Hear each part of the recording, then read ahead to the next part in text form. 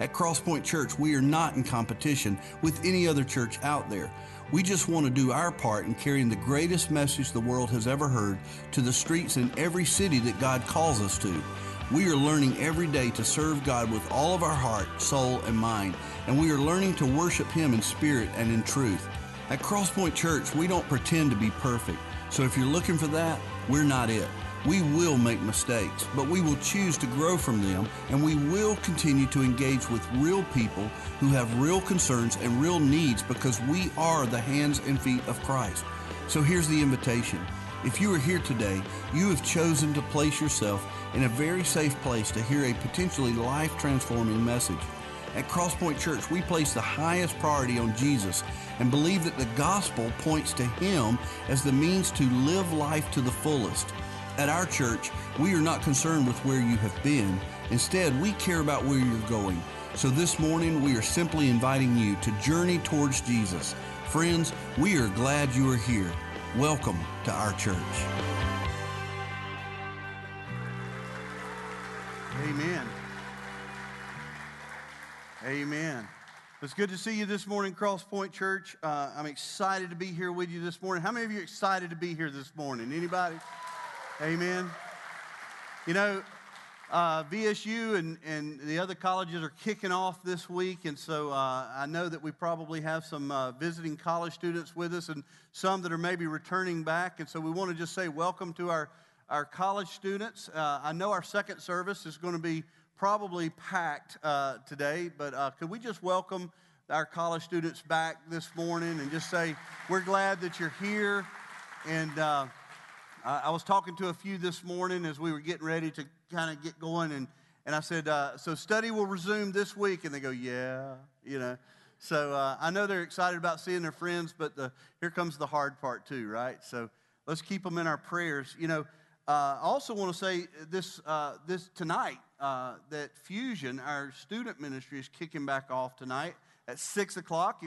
If you're a student here today, or if you have a student in middle school or high school, our youth ministry will be kicking off again tonight, getting started from the summer. And so we just encourage you to be a part of that as well. And then also don't forget, next Saturday, we will have our women's ministry annual get-together. They'll be having their one-day retreat. It's going to be happening in our Quitman campus, and just so excited about the opportunities for women to connect and ladies to connect in the life of the church. And so those are just a few of the things that are happening this week, and excited about those. And I'm excited about being here with you as well. So I want to just go ahead and spend some time together in a word of prayer and ask God to really prepare our hearts for the message this morning, and we'll dive into God's truth. So pray with me if you will.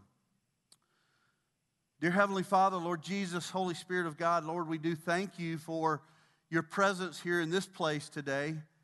God, we thank you for your presence in our life, and Father, how you move us and change us and mold and shape us, God, to be more like Christ every day. And Father, we thank you for the opportunities that we have to gather in this place as a faith family, a place that we call home. And God, we thank you for the opportunity we have to worship you in spirit and truth. We thank you for the opportunity that we have to just gather here in a very genuine way and love each other and love you. And so, Father, thank you for your presence. Father, I pray that today as we prepare to dive into your word, that you would prepare us, God, that you would open our hearts and our minds to be more receptive to who you are. I pray, Father, that you would help us to place aside every distraction that is in our minds right now, in our life right now. Many of us are facing very uncertain circumstances. So, Father, I pray that we would be able to focus on you and your word in these next few moments. Father, the greatest thing that could happen here today is that we hear from you. And so, Father, I pray that today, Lord, you would just meet us in this place in such a special way. We love you and we worship you. In the name of Jesus, amen. Last week we launched a series called Welcome to Our Church, and it's a series designed to really present to all of us here today and throughout this series really the DNA of our church. I think it's important that we go through this several times a year, and we typically do this when it's back to school time, and then in January, as a staff, we call them Vision Series. And I remember this old saying that Bill Hybels once said. He said, vision leaks every 6 weeks. So maybe about every series we need to remind ourselves of some of these truths that we're going to be looking at in this series. But I think it's also important because this is a time of the year where a lot of people are also maybe looking to get back in church if they have strayed away from church or not been a part of a church. Or maybe they've moved to town over the summer and now they're beginning a new life here and they're exploring where it is that God would have them to belong. And so a series like this is good because it really reveals the DNA of our church. It helps us all to be reminded of the reality of what it is that we stand for. And that's important. And so last week we looked at what it means to be a Christ-centered church. And I think that is the foundation, or it should be the foundation of every church, but it certainly is here that to be Christ-centered is where we begin. Everything that we do kind of hinges on the reality that we are Christ-centered. He is the head and we are the body, and He leads us where we go. And so Jesus is the head. He is the foundation. He is our rock. And so we are Christ-centered. Today we're going to be looking at what it means to be gospel-centered. I believe that every church that is Christ-centered must be gospel-centered. Now, I don't know that that's a reality in our world today, but I know that if we're going to be Christ-centered, if everything we're going to be revolves around who Christ is, then we as a church also must be gospel-centered. And that's what I want to talk about here today as we dive into this. You know, the Apostle Paul, he once wrote these words. He says, let your manner of life be worthy of the gospel of Christ. Let your manner of life, let how you live your life be worthy of the gospel of Christ. Now that's a powerful passage of Scripture. And that's one that is very challenging to me. It's one that helps me to check myself when I find myself in a place maybe where there's not other believers around me, and I have to be very careful to check myself and to make sure that I am living my life in a way that is Christ-centered but also gospel-centered. And so this morning we want to talk about that. As a follower of Christ, the way we live our life reflects who we say we are. And this is very important as we live out our life as followers of Christ Jesus. The single most divine calling that we have as a church is to take the gospel message to a world that's filled with darkness. You know, so often we surround ourselves with other believers and Christians, and we think that this is a safe place, and indeed it is. But the reality is, if we're going to be gospel-centered, then we must be bold enough to take that message into the darkness. And many times that's a challenge for us. Many times we want to stay where it's safe, and we're unwilling to go where the people are that desperately need Jesus. We can't be afraid, but we must be smart about who we are as followers of Christ Jesus. The gospel is known as the good news of Christ. It is the gospel message of Jesus. It tells the story of who Christ is and why it is that He came to this earth and why it is that He lived a life of perfection and why it was that He was willing to go to the cross and die a death that was a death of suffering, that His blood would be spilled. But it also tells the good news that in 3 days He rose from that death. In other words, He had victory over death and He rose from the grave.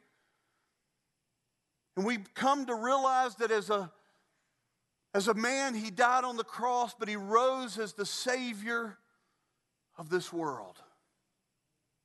And so Jesus Christ and His message is one of the most important things that we could wrap our minds around. As followers of Christ Jesus, we must be very aware of the story of Jesus so that as opportunity allows, we could share that story with others. But at the same time, we must understand that the gospel is also not something that is just a story for us to tell. It's also the example by which we personally live our lives in this world.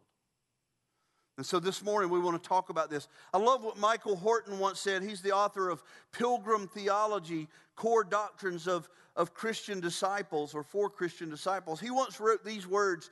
He says, the gospel is not something that you can tack on to another worldview. On the contrary, it makes you rethink from the ground up, from the center out.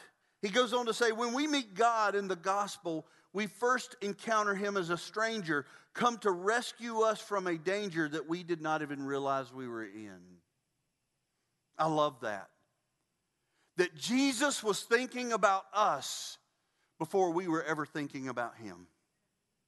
That Jesus knew where we were, and Jesus came looking for us.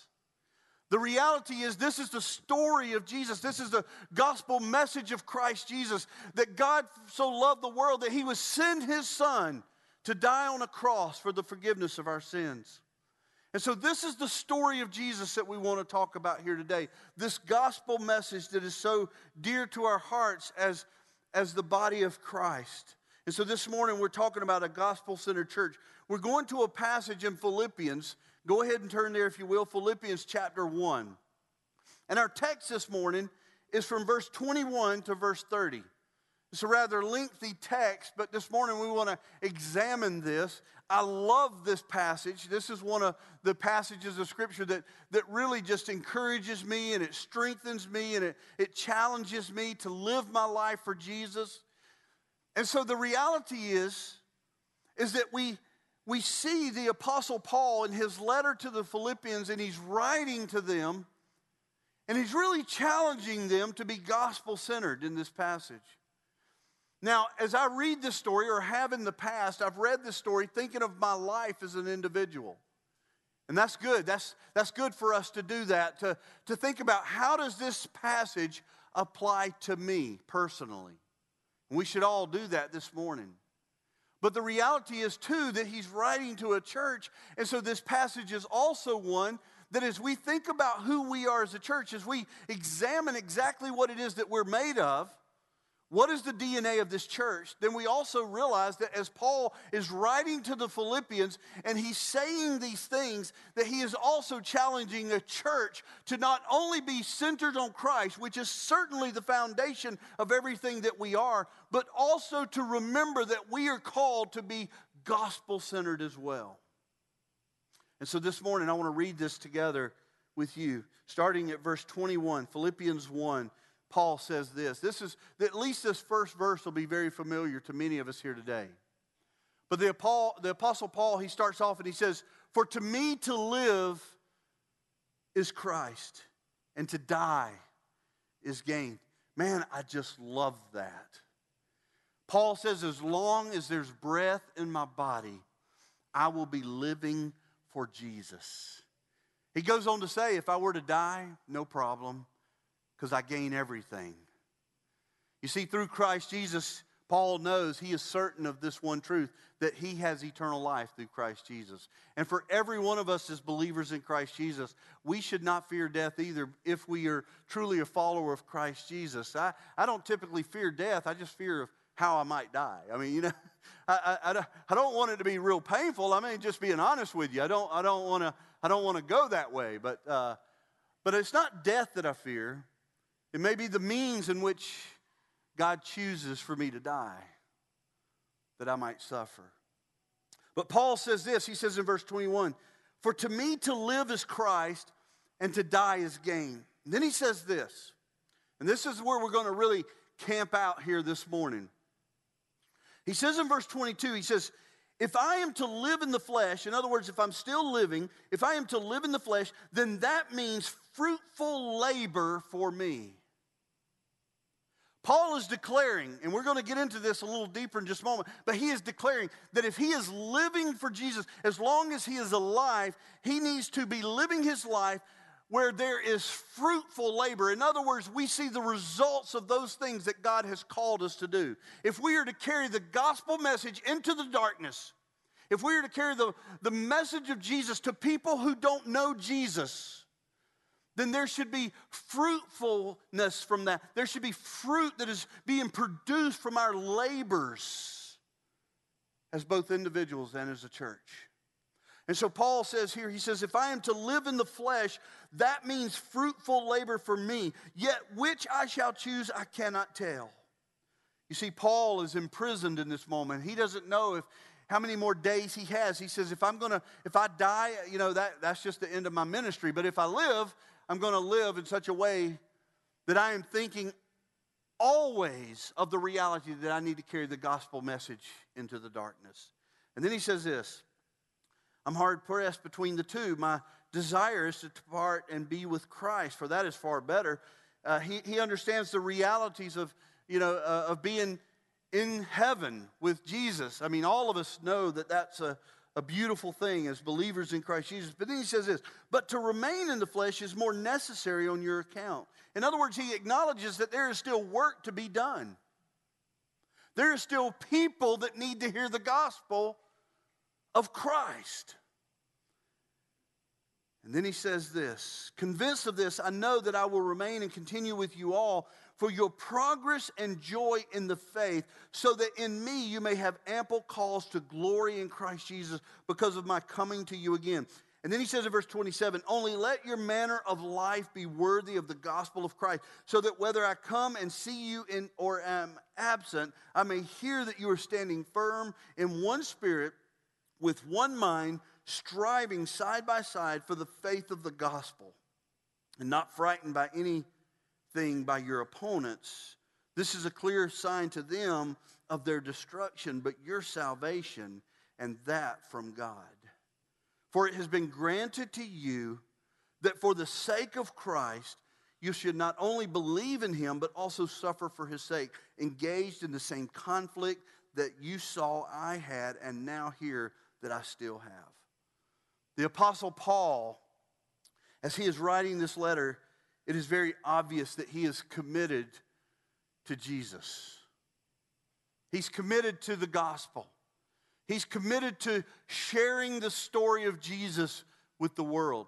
The Apostle Paul was one who, even like Jesus, went into very dark places to make that truth known. He went to places where even the religious leaders of the day said, why would you go there? Don't you know that those people are sinners? Why would you go there? And Jesus was quick to point out to the Pharisees in those moments, I came for the sick, not for the ones that don't need a physician. And so it's obvious that the gospel has been one of those things that has helped us to understand the work that Christ has done in our life. He came that we would be redeemed. He came that we would be restored into a right relationship with Jesus Christ. But he also sends us out into the darkness with the light that has changed us. We are to go. We are to go. This is a very safe place here this morning. Amen? It's a very safe place. But Paul says, as long as I am living, I am going to go into those dark places, and with me I will carry the light of Christ.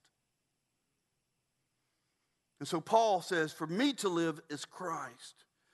The gospel says, gospel-centered, it basically means this. It says, my life has been radically transformed by Christ, and the way I live my life will prove it.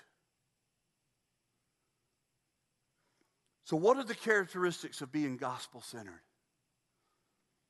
What do we look at and see in this passage that sort of says these are the elements of what it means to be gospel-centered? The first thing that we notice here is, as we read Paul's writing, is this: a kingdom-focused determination. A kingdom-focused determination. You see, the Apostle Paul, he knows everything that Jesus has done for him. But he knows also that he is called to be an instrument in the Redeemer's hands, to carry that message out into a world that his kingdom would be glorified, that he would be glorified, and that his kingdom would be added upon, that disciples would be made as he goes out and shares his faith with others. And so we see here, we notice that Paul has this tremendous kingdom-focused determination. He doesn't quit. He continues on. He presses on with that which God has called him to. And each one of us that are sitting here today, we must be aware of that which God has called us to. Where is God calling us to go as individuals and as a church? We must go. And then we see that the Apostle Paul, he went to places where he was beaten. He went to places where he was stoned and left for dead because people didn't believe what he believed. But the reality was he continued to press forward. We see this kingdom-focused or kingdom-minded determination. He says this in verse 22. He says, if I am to live in the flesh, that means fruitful labor for me. I will continue to see that people will be changed, that people will come to know Jesus as their Savior. Yet which I shall choose, I can't tell. Paul realizes and he recognizes and he acknowledges that he is in the hands of Christ. Whatever Christ has for him, that's all he wants. He says, my desire is to go and be with Christ, but that for me would be better. But to remain in the flesh may be more necessary for your account. To continue living may be what God wants me to do because he's not done with me yet. Paul was determined to live for Jesus, to live a life surrendered to God's will. I love what C.S. Lewis says. He says this. He says, there are two kinds of people. There are two kinds of people. Those who say to God, thy will be done, and those who God says, all right then, have it your way. That's really what it sums up to be, isn't it? Those who say, God's will be done in my life. I will do what God is calling me to do. Or those that say, those where God says, okay, have it your way. And I believe that today we're sitting here today and many of us are believers in Christ Jesus, and we have to ask ourselves, what is God calling me to do today? And then the response to that question determines who we really are in Christ Jesus. Are we gospel-centered in our life? Are we Christ-centered? Are we believers who are strong and bold in our faith? Are we believers who know that there is a world who desperately needs Jesus and we're willing to go? Send me, God. Send me. Another characteristic of a gospel-centered church or life would be this, a life that is reflected of Christ's righteousness. Verse 27. Some of the most powerful verses, or one of the most powerful verses in this entire passage is one that really challenges me. But he says this. He says in verse 27, he says, only this, let your manner of life be worthy of the gospel of Christ. You know, so many of us sitting here today are involved in other things other than the life of this church. Many of us are members of the country club. I'm not a member of the country club. I can't hit a golf ball to those doors back there. But there's no reason for me to be a part of a country club or anything. But I enjoy hanging out with my buddies, but I don't really enjoy hitting that little white ball. You know what I mean? It's never a pretty sight. But maybe that's a part of who you are. And so, you know, and the reality is in that golf club, in that country club that you're a part of, maybe there are people who are living their life that are much differently than you live your life. Maybe there are people who don't live the life of Christ. Maybe there are people in that club that you're surrounded with that aren't believers in Christ Jesus. And yet there you are playing golf with them. What Paul would say to us is this. He would say this, and this is a very personal challenge. Only let your manner. It isn't that he's saying, listen, stay away from there. There's lost people. He's not saying that. He's saying when you're there, only make sure that the manner of your life is worthy of the gospel. That when you're living out your life in those places where maybe darkness exists, check yourself. Make sure that your manner of life is worthy of the gospel. In essence, what Paul is saying is he says this. He says, let the way you live your life look like what you say Jesus has done for you. if you believe that Jesus has redeemed you, if you believe that you are a follower, a disciple of Christ, then live your life in such a way that reflects that. Live your life in such a way that reflects that. It's amazing how many people who don't need Jesus, when they see you living like that and standing firm in that, begin to realize that that's something they don't have. And suddenly they begin to ask the questions. What does the gospel look like for us personally?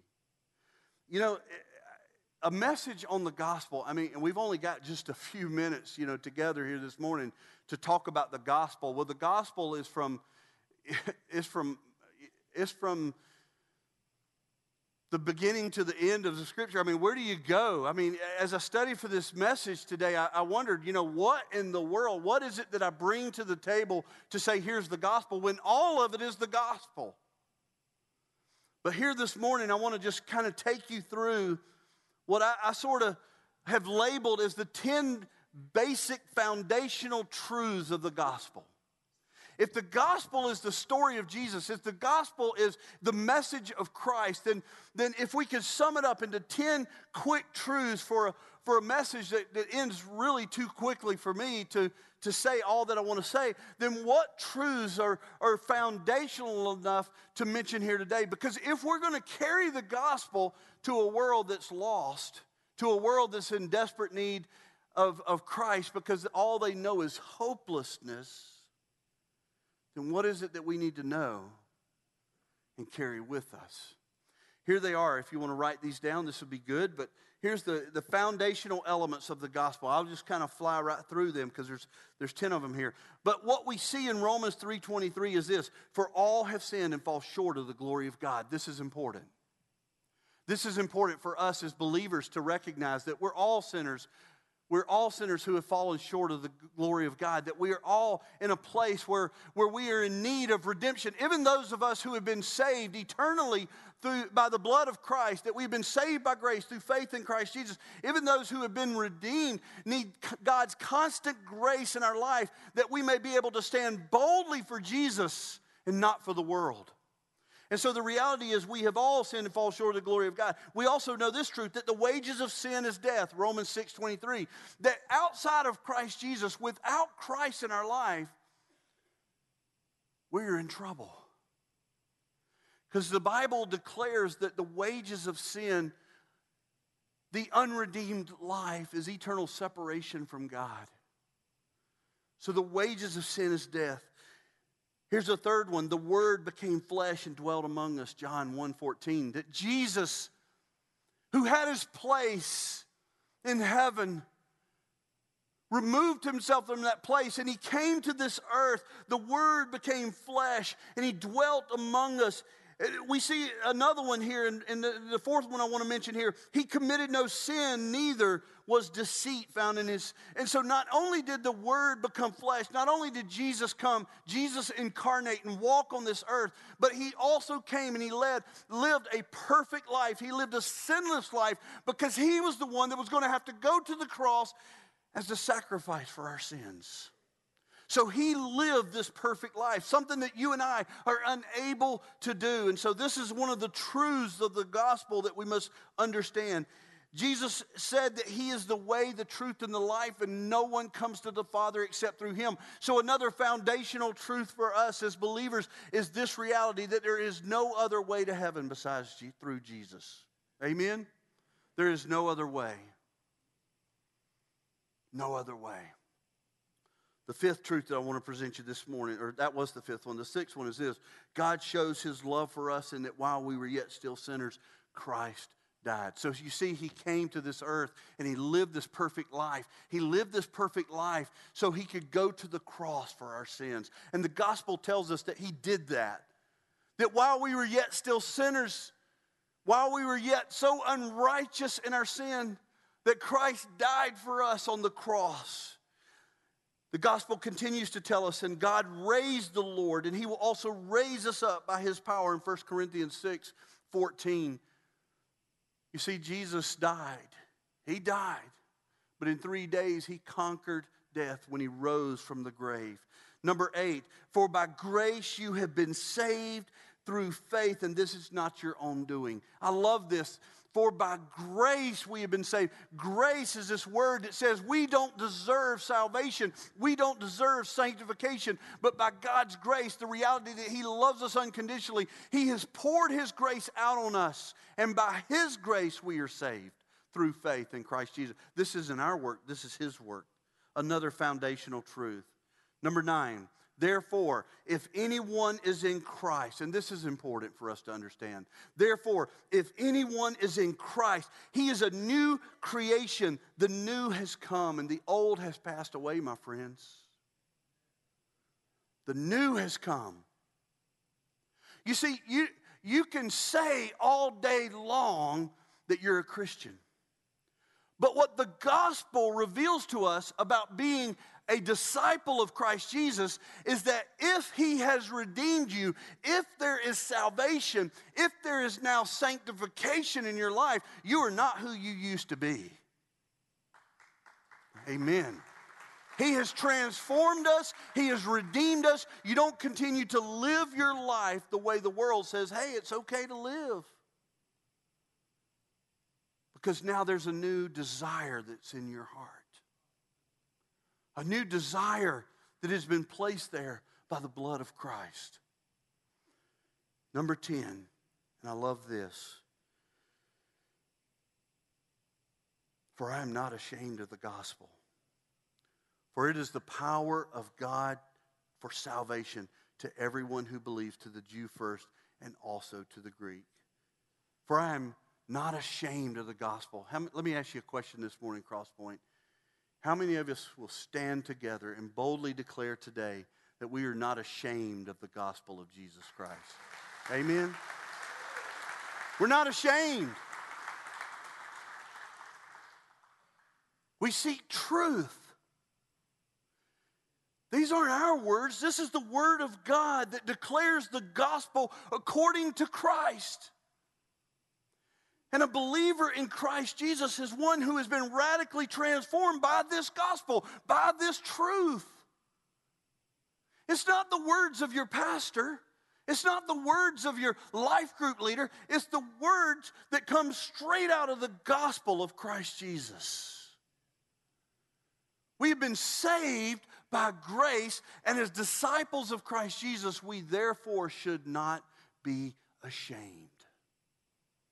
So these are words that Paul has revealed to us. If you're here today as a Christian, your life should not be characterized by a life of sin, but characterized by a life of righteousness in Christ Jesus. Verse 27, only let your manner of life be worthy of the gospel. Again, he doesn't say don't place yourself in dangerous places. The reality is we may find ourselves there. But when you are there, let your life be worthy of the gospel. The final and third characteristic I want to present to us this morning is this, is that there's an unashamed boldness for truth.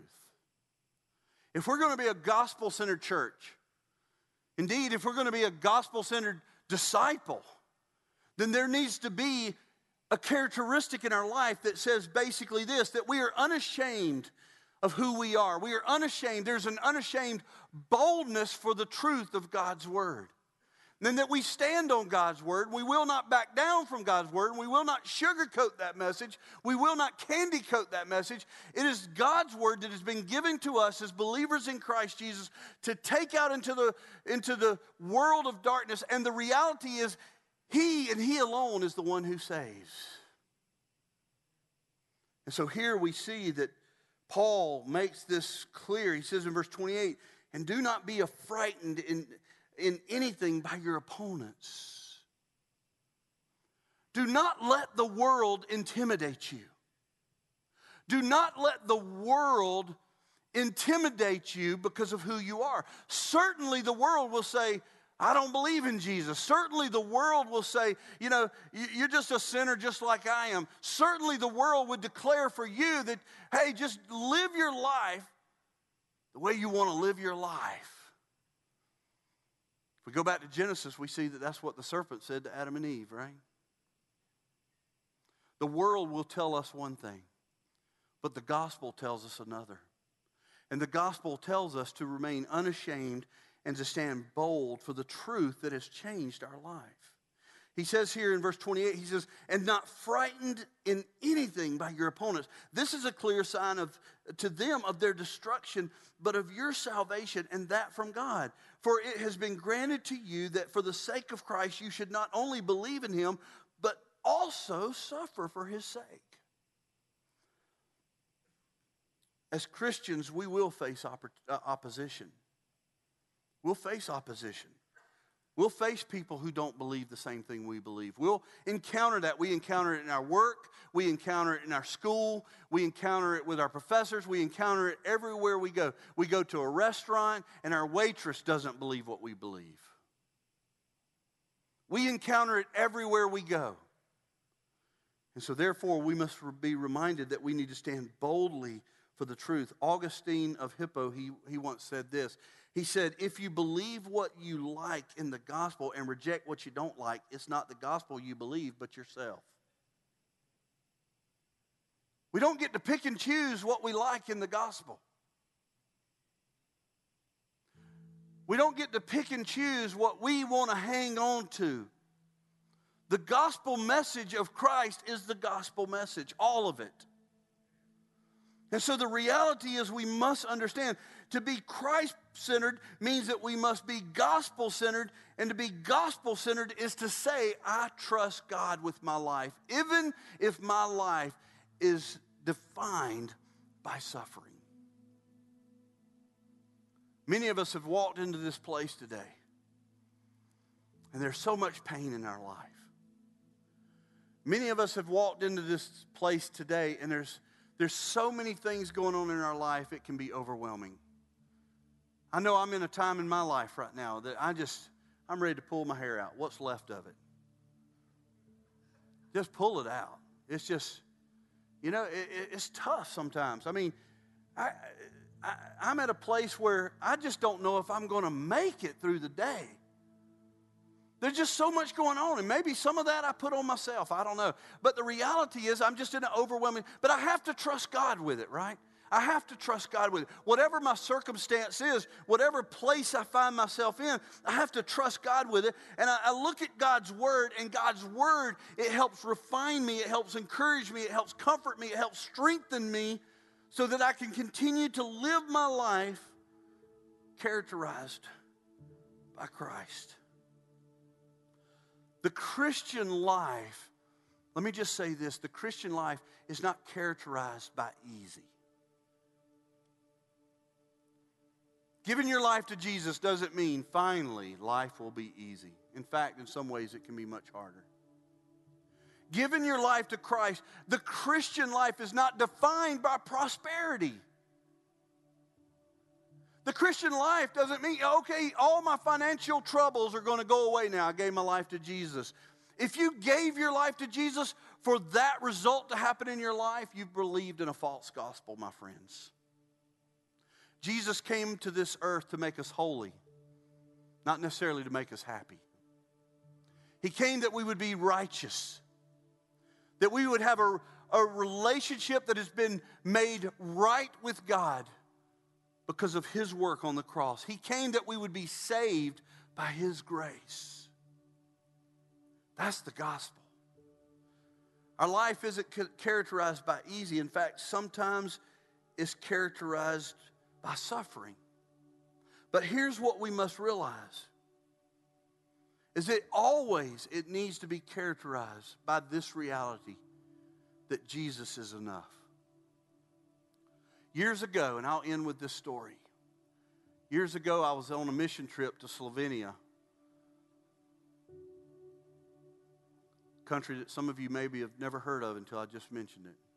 And I remember getting over there, and the missionary there, he says, Dave, we got this going on, this going on, this going on. This is what we're going to be doing all week long. And he said, I got you going over here. I want you to come over here. I want you to do this. I want you to do that. And, and man, we hit the ground, and we were running. And I remember about midway through the week, he said, to where we're going tomorrow, I just can't wait for you to go there tomorrow you don't really have to say anything. I want you to meet a young lady who's given her life to Christ. She's going to be giving her testimony, and you don't have to say anything. I just want you to hear this story.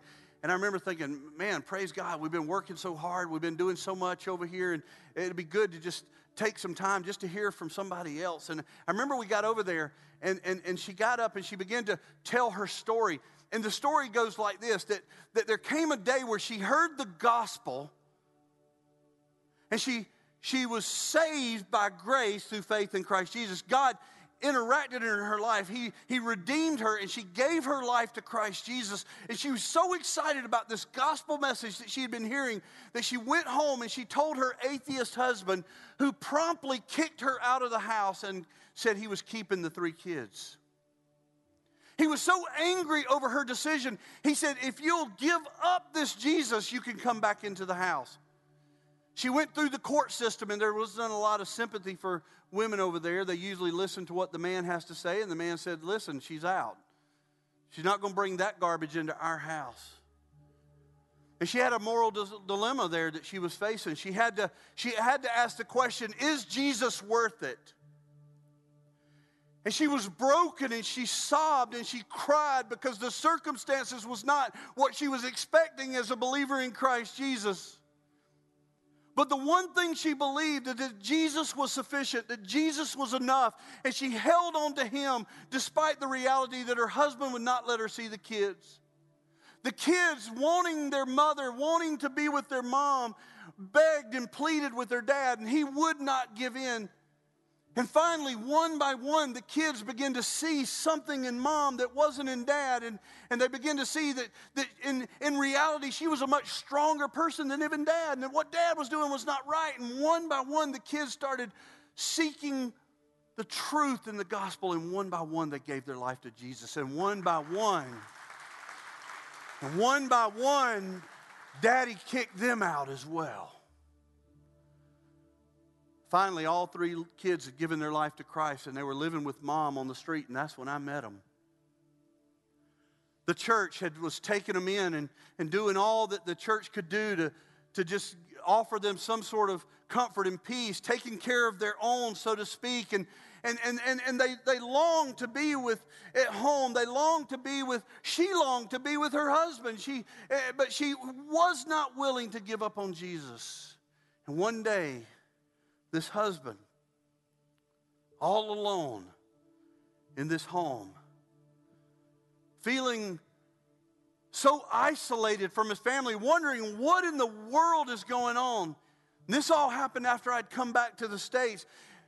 He invited them back in. He said, you can come in here, just don't talk about this Jesus when you're in the house. But they couldn't help themselves. And they talked about Jesus. And a year and a half later, a dad who was an avid atheist gave his life to Jesus as well. There's something that is amazing that takes place when God's people stand firmly and boldly and unashamedly for the gospel. When God's people truly believe that Jesus is enough because he says he is. There's something remarkable about that. This morning, the greatest question that we could ask ourselves this morning is this question. Do I know Jesus? Does the gospel define my life? Does everything that the Bible says, that the gospel says about Jesus, is that who I am? Do I know Jesus? Have I been redeemed? That is the greatest question that we could ask ourselves this morning. Maybe some of us are living under a false assurance that we know Jesus and we simply do not. The gospel message is a message that points to a life that is defined by the righteousness of Christ. This morning, if you have questions, our pastors will be down front. If you want to come to this altar and pray, maybe you want to come and pray for your community. Maybe you want to come and pray for your coworkers. Maybe you want to come and pray for your spouse. Maybe you want to come and pray for the people at work and the people in your classroom. Maybe you want to come and pray for our community. Maybe you want to come today and you want to pray that this church would stand boldly for the gospel of Jesus Christ. Whatever God has revealed to you this morning, don't remain in that comfortable place where you always remain every week, but respond to God in whatever it is He is calling you to. I'm going to pray for us, and then let the people of God worship Him in spirit and truth. Father, thank you for this day. Thank you, God, for who you are. Thank you, God, for all that you mean to us as a church, God. We declare today, God, that we are Christ-centered. We declare today that we are gospel-centered. And Father, we know that there is a world that opposes that message. We know that there is a world who would mock our Christianity. There is a world who would look at us in our face and know who we declare to be and would just use the foulest of language we have ever heard. We know that there's a world filled with people who don't live like we live. Father, I pray that we would have the strength and the fortitude and the power of a Holy Spirit to help us to stand firmly planted in that which you have called us to be and to do. Lord, we love you and we worship you in the name of Jesus. And all God's people said, amen.